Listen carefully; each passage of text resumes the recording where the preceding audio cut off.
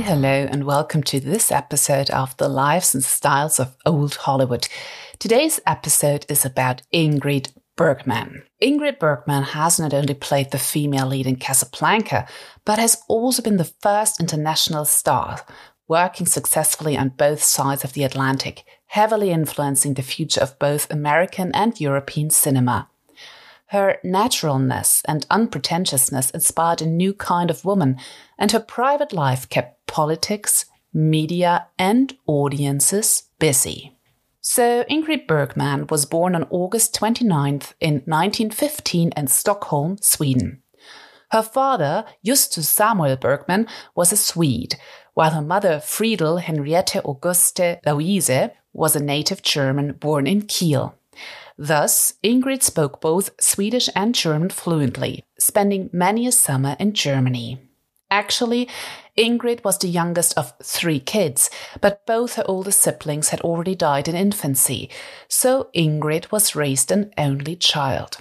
When she was only 2.5 years old, her mother died and she was raised by her father. As Justus was a photographer, he enjoyed taking photos of his only daughter and documented her life. But when Ingrid was only 14 years old, her father died of stomach cancer. Subsequently, Ingrid was raised by her paternal aunt Ellen, who died shortly after as well. So, Ingrid again was relocated to live with her paternal uncle Otto and his wife. They already had 5 children, so Ingrid blended in. With no one around her, she early on learned to create imaginary friends to keep herself entertained, and she was keenly aware from an early age onwards that she wanted to become an actress, and she would often stage plays wearing her mother's clothing. Her father had wanted her to become an opera singer and arranged for her to have voice lessons for 3 years before he died. So Ingrid was well set for an acting career and did receive a scholarship to the Royal Dramatic Theatre School. A couple of months into her studies, she was offered a part in a new play, which was extraordinary. Usually, the actresses were expected to complete 3 years of study at the institute before getting such roles. And during her first summer break, a Swedish film studio hired Bergman right away, and she left the institute to pursue acting full-time. Her first role was as an extra at age 17. Her first speaking role was 2 years later, in 1934, in the Swedish movie Mankbrogreven. The critics weren't particularly nice to her. They called her somewhat overweight and hefty, which might have been thanks to the unflattering striped costume, but they also called her sure of herself and with an unusual way of speaking her lines. Afterwards, she was offered a contract and was a working actress under the age of 20. Several roles followed, and in 1936, when she was 20 years old, Ingrid played her first lead performance in Intermezzo, opposite Swedish screen idol Gösta Ekman. This was an immense success and allowed Bergman to show her full potential. Director Gustav Molander would later say that he had created the script especially for her, but that it was Ingrid herself that made its success possible, nobody else. In 1938, Bergman starred in Dollar, a Scandinavian screwball comedy about which has been written, Ingrid Bergman's feline appearance as an industrial tycoon's wife overshadows them all. The movie A Woman's Face, in Swedish, I will spare you my Swedish pronunciation, was a role created especially for Bergman, as she puts it in a diary. My own picture, my very own, I have fought for it. It's about a woman with a hideously burned face that is the leader of a blackmail gang. The movie would later be remade by MGM with Joan Crawford in the leading role. Before Bergman turned 25, she had appeared in 11 Swedish movies. And although they weren't masterpieces, they did give her the opportunity to show her immense talent, mostly in roles of complex characters dealing with uncertainty, fear, and anxiety. There were plans to extend Bergman's success to Germany, and she even signed a 3-picture deal with UFA, the German film company. Pregnant with her first daughter, she did film 1 movie in Berlin in 1938. But when she finally understood the political situation and the implications of the Nazi regime, she returned to Sweden to never work in Germany again. Her talent caught the attention of David O. Selznick, who invited her to Hollywood in May 1939 to remake her Swedish success movie Intermezzo in English. Bergman, though, was quite unsure about the project as she could not speak English so well, and her acceptance by the audience was not a sure thing for her. Actually, Selznick did share her worries. Bergman didn't speak English. She was way too tall for an actress back then. Her name sounded very German, which wasn't great back then, and her natural eyebrows were too thick compared to the latest fashions. So Bergman actually assumed she would be sent home to Sweden after the movie wrapped. But, surprise, surprise, the audience accepted her without her having to undergo the typical Hollywood star treatment of getting altered altogether. Selznick actually ordered the makeup artists to lay off of Bergman, to not make her into something that she wasn't. In contrast to other actresses that were changed beyond recognition, Selznick this time was quite aware that Bergman's natural good looks might be a welcome change to Hollywood's perfect synthetic beauty standard. As Selznick had the direct comparison with the star cast of Gone with the Wind, which was filmed at the same time, he noted about Bergman the following. Miss Bergman is the most completely conscientious actress with whom I have ever worked, in that she thinks of absolutely nothing but her work before and during the time she is doing a picture. She practically never leaves the studio and even suggested that her dressing room be equipped so that she could live here during the picture. She never for a minute suggests quitting at 6 o'clock or anything of the kind. Because of having 4 stars acting in Gone with the Wind, our star dressing room suites were all occupied and we had to assign her a smaller suite. She went into ecstasy over it, and she said she had never had such a suite in her life. All of this is completely unaffected and completely unique, and I should think would make a great angle of approach to her publicity, so that her natural sweetness and consideration and conscientiousness becomes something of a legend, and is completely in keeping with the fresh and pure personality and appearance which caused me to sign her.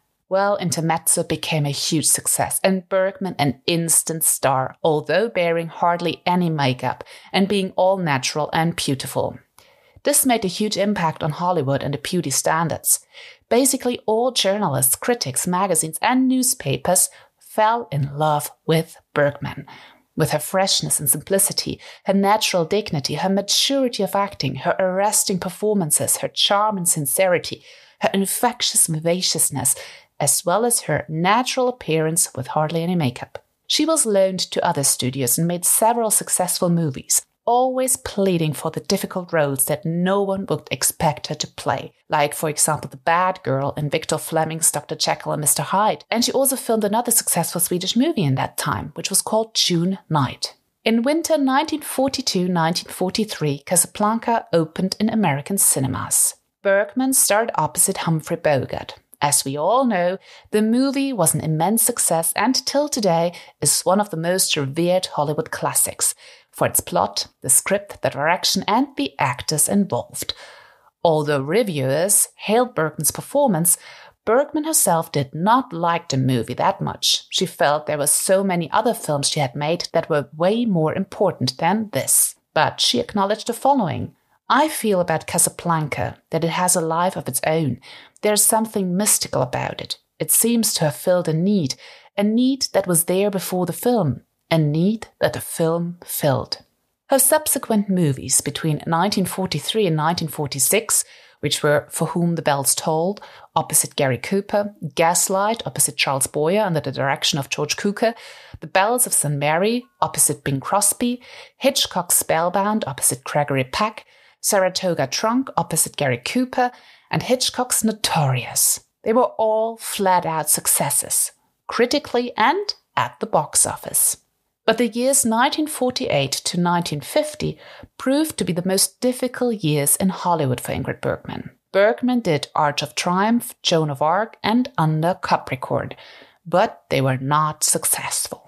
Mostly because of the scandal around the affair of Bergman and Roberto Rossellini broke, and the audiences were unhappy about it, to say the least. Joan of Arc particularly also garnered really poor reviews and was cut short. Only in 1998 it was restored to its full length. So, what happened next? Well, When filming on the previous mentioned movies had wrapped, Bergman wrote Rossellini that she greatly admired him and would like to film a movie with him. So Rossellini invited her to Italy and cast her for his next project, which was called Stromboli. During production, Bergman became pregnant with Rossellini's child, which caused an uproar in the US. The US as a whole felt betrayed. While they had hailed Bergman as Saint Bergman when she played Joan of Arc, she was now seen as a powerful influence for evil. After her divorce from husband number 1, Bergman returned to Italy, married husband number 2, Roberto Rossellini, and made several more movies with him. Stromboli, as I mentioned before, Europa 51, Viaggio in Italia, and La Paura. And they all bombed. They were not received very well back then. Why?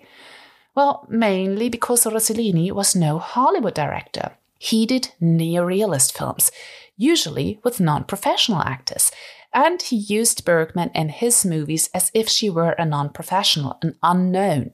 He was accused of ruining her very successful career. But although the movies were commercial failures and were critically panned back in the 1950s, they are now met with greater appreciation. Martin Scorsese, for example, counts Viaggio in Italia as one of his favorite movies. Bergman and Rossellini inspired a new French wave of cinema, as well as the beginning of a modern cinematic era. Godard, Fellini, Antonioni, Abbas Kiarostami, and Nuri Bilge Ceylan are just some of the filmmakers that were heavily influenced by the work that Rossellini and Bergman did. These two were actually the pioneers of European modern filmmaking. But what some people might not know, Ingrid Bergman was not only active in front of the camera, but also acted on stage frequently. It was in 1940, when she was just done filming Intermezzo in the US, that she made her stage debut in the play Lilium opposite Burgess Meredith, although she was still in the process of learning English. Nevertheless, she was a full success and owned the stage. And again, 1 year later, in 1941, when she starred in Anna Christie. When she appeared in October 1946 as Joan of Lorraine, all tickets were fully booked during its 12-week run, and Newsweek called her the Queen of Broadway's season.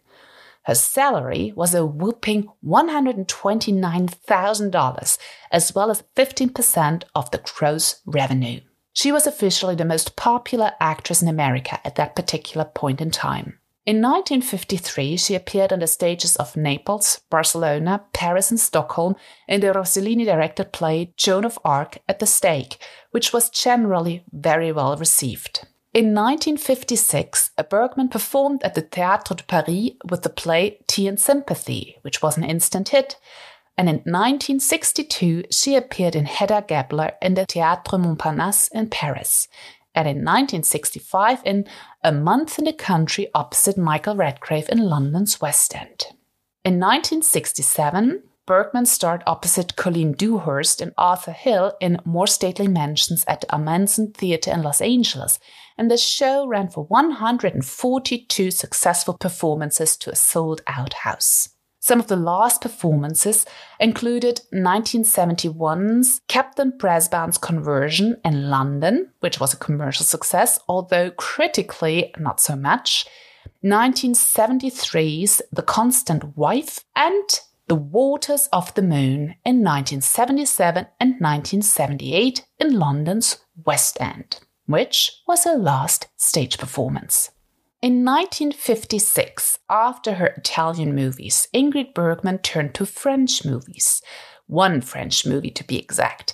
She filmed Elena and Her Men opposite Mel Ferrer, as Bergman had wanted to act under the direction of Jean Renoir for a long time.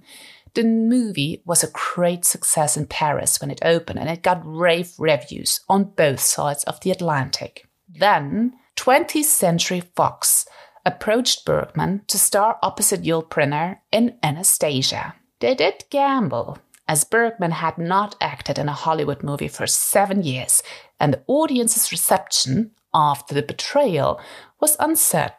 But in the end, everybody raved about the performance.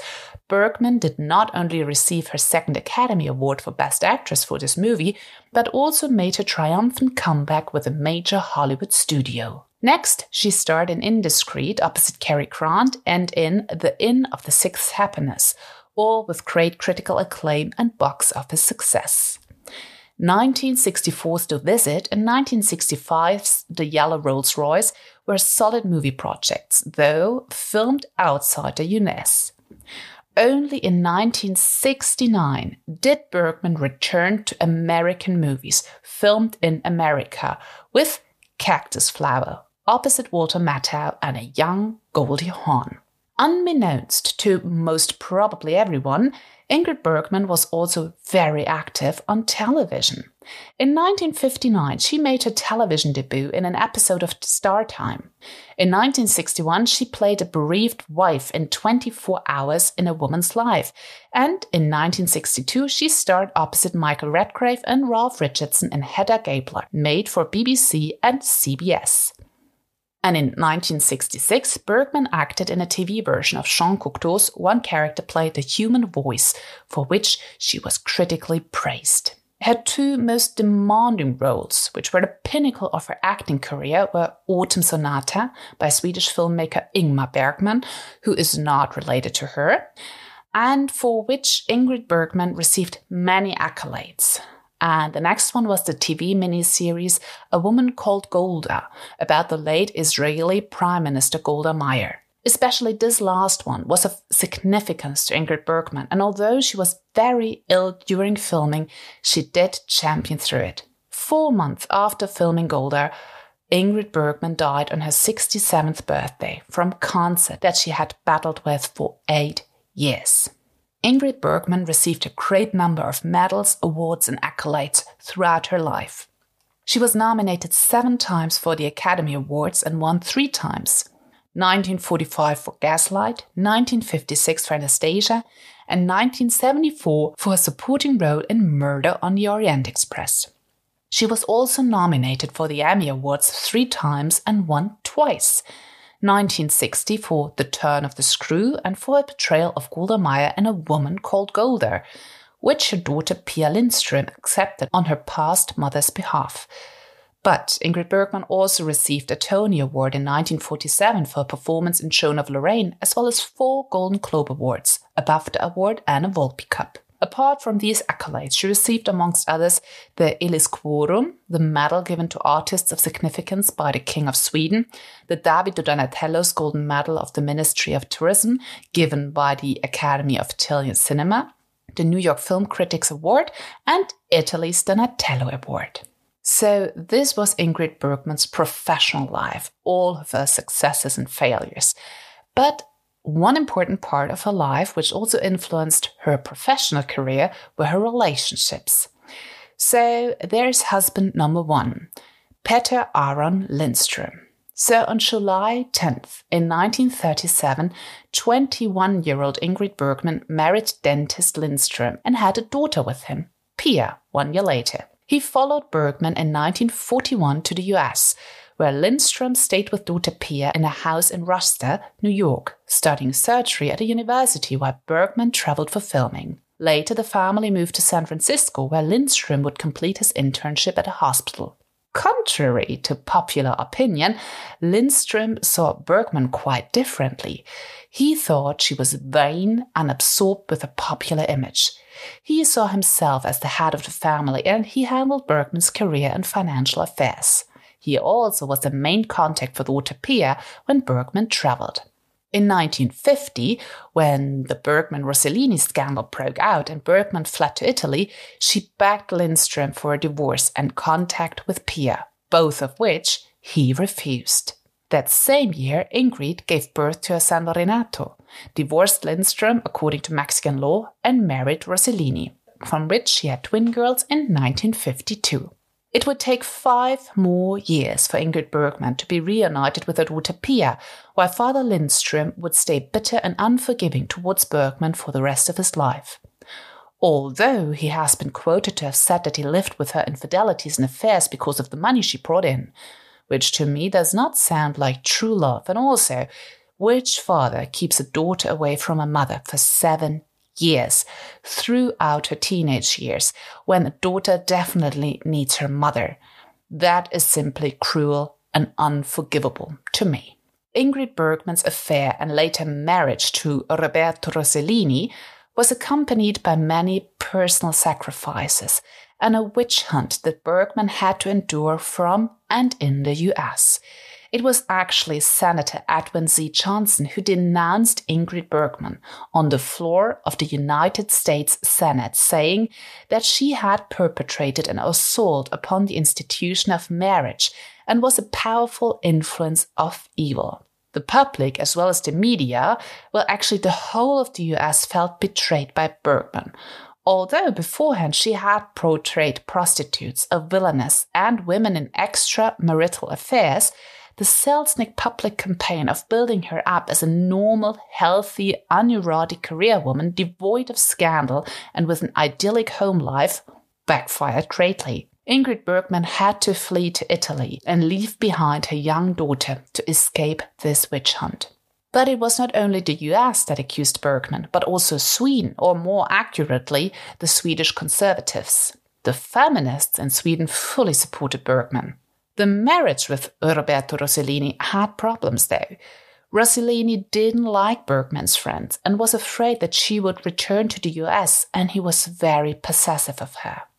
He, on the other hand, had affairs, for example with Sonali Dasgupta while filming in India in 1957. They divorced that very year after 7 years of marriage. Ingrid's legacy and show business lives on in daughter Isabella Rossellini, who became an actress and a model, as well as granddaughter Elettra Rossellini-Wiedemann, who followed suit and became also a model. 1 year after her divorce from Rossellini, Ingrid Bergman married theatrical entrepreneur Lars Schmidt. They lived at Choiseul, near Paris, and enjoyed summers on Lars' private island off the coast of Sweden. After 17 years of marriage, they divorced in 1975 but remained friends for the remainder of Ingrid's life. And Schmidt was by her bedside when she died in 1982. But Ingrid Bergman is known for having had affairs with her co-stars frequently.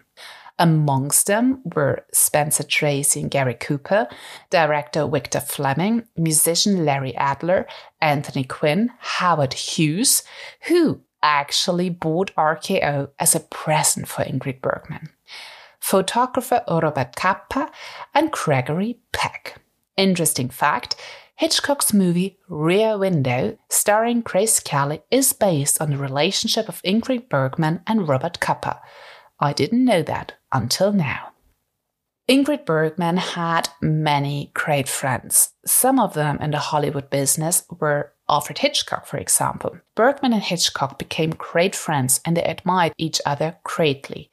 They worked together very well, like their style of working was very similar. Another great friendship was Cary Grant. They starred together in Notorious and Indiscreet. And what Cary Grant liked about her is noted by his biographer Scott Eyman. Grant found that he liked Ingrid Bergman a great deal. She was beautiful, but lots of actresses are beautiful. What made Bergman special was her indifference to her looks, her clothes, to everything except her art. And another great friendship of Ingrid Bergman's was David O. Selznick. Ingrid Bergman became friends with Selznick and his wife when she came over to the US to film the US version of Intermezzo, and even lived in their house until she found a flat. The friendship remained for the remainder of her life. But what about Ingrid Bergman's style? All in all, her style, both in acting and life, was naturalness and unpretentiousness. She was different, she was unique, and she had her own back. No matter the circumstances, she did what she thought was right and always tried to be the best human being she could be, knowing full well that she was fallible and simply a woman, not a saint. In 2015, a Swedish documentary film was made by Stig Björkman, Ingrid Bergman in her own words, and it leaves behind the image of a uniquely strong, independent woman whose relaxed modernity was way ahead of its time. So this was quoting the Hollywood Observer. Above all, Ingrid Bergman was neither a Swedish actress nor an American actress. She was the first international star, beloved by everybody, acting and filming in 5 different languages: English, French, German, Italian, and Swedish, and she filmed in various countries across the world. The Rossellini scandal, the dismissal of her European movies, as well as the image of Casablanca as one of the greatest movies, put Ingrid Bergman's international work often at the backseat. But she truly was the first international star that influenced the future of cinema, both in Europe as well as the US. So, this is the great life and style of Ingrid Bergman. As always, there are some lessons to be learned from this great actress of old Hollywood. The first lesson is you do not have to change to fit in. You can be the one standing out just the way you are, as did Ingrid Bergman. She knew who she was, and she knew what she didn't want, and she had the good luck that David O. Selznick was having her back as well and allowed her to be just the way she was. Second, you can make so-called bad decisions, but as long as you follow your heart and can look at yourself in the mirror and you have your own back, they are your decisions. And this means they are good, because it is a decision that makes you feel good and that feels aligned with who you are and who you want to be. So even though they may seem like a bad decision on the surface, they surely aren't. You just have to listen to what you really want. 3, beauty standards are fleeting. One moment, one thing is en vogue, and the next it is something different. So do not try to become something that you are not. Authenticity and originality is always en vogue. So just embrace who you are and have your back and just be you. Be happy for all that you are and the way you look. And 4th, dive in fully. Ingrid Bergman was fully invested in the movie and stage world. She wanted to become an actress, and she did accept challenges and opportunities. She even asked for them. She left school for an employment, filming an English movie without really knowing English. She got on stage in a live play in a foreign language. I guess she was scared like hell, but she knew what she wanted. She wanted challenges to become better at what she wanted to do in her life. So if there's something that you want to achieve in your life, seek the challenges, seek the lessons, seek for what is getting you prepared for this great, gorgeous life filled with the work and the things that you want to have and do. So I found Ingrid Bergman really inspiring, as I usually do with all the women and men that I research. So I hope you got a little bit of insight into Ingrid Bergman's life. And as always, I hope you are having a wonderful week, and I can't wait to talk to you next time. Bye.